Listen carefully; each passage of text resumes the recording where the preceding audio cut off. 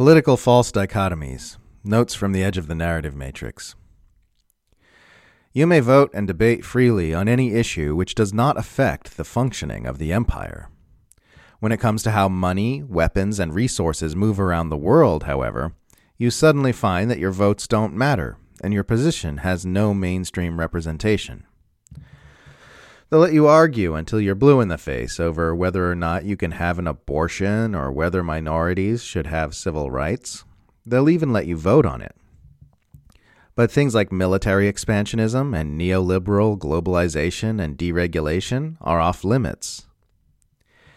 The empire relies on false political dichotomies like Democrats versus Republicans to keep everyone fighting over issues which don't affect the functioning of the empire, so the machine can trudge onward uninterrupted by the local riffraff.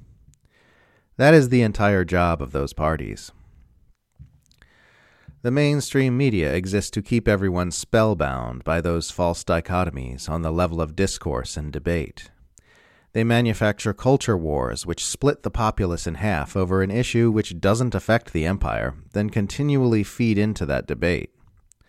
The Bernie, AOC, TYT populist left and the Trump, Tucker Carlson populist right faction are there to lure parts of the population who get a little too curious about the raw mechanisms of empire back into the political false dichotomy so they stop asking unauthorized questions. The entire political media class exists for this purpose, not to help people, not to fight for civil rights, not to create a well-informed populace so that democracy can function, but to keep the grubby little mitts of the unwashed masses far away from the true levers of power. That's their whole entire function. Social media is where people go to pretend they're anxious about culture war wedge issues to avoid admitting to themselves that they're really anxious about economic, societal, and environmental collapse and the rising risk of nuclear war. The mass media have been aggressively pushing a single narrative on Ukraine. Silicon Valley is censoring people who disagree with the U.S. government about Ukraine. U.S. officials admit they're circulating disinfo about Ukraine, but you need to be worried about Russian propaganda. People aren't grasping the significance of the fact that Silicon Valley is now shutting down content creators not because they allegedly harm the public good, but because they disagree with the U.S. government about a war. Ukraine censorship is a wildly unprecedented escalation. I strongly opposed Silicon Valley censorship on issues related to COVID, but that was done on the pretense that those who were censored threatened public safety. Now there is no such pretense. It's just, we mustn't allow people to think wrong thoughts about a war. There's a tweet by Jackson Hinkle. YouTube has permanently demonetized my channel because I am critical of Biden's foreign policy decisions. Financial censorship, like YouTube demonetization, cutting people off from PayPal can be just as effective at silencing them as outright censorship, because it hurts their ability to create content full-time. I know I couldn't do what I do without support from patrons. They're no longer pretending to be administering this kind of censorship for the public good. They're just openly doing it to control public thought about a war in allegiance to their government. This is a new and drastic step, and it makes one wonder what the next one will be. If you mentally mute the justifications for each new expansion of censorship protocols and picture it as a cluster of unauthorized speech, it looks like a circle whose radius keeps expanding and expanding over time.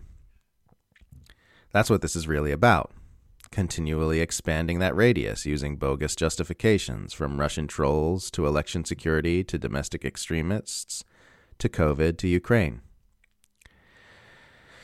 And now we're at the point where consent for this expansion has been so widely manufactured that they don't even need to be sly about it.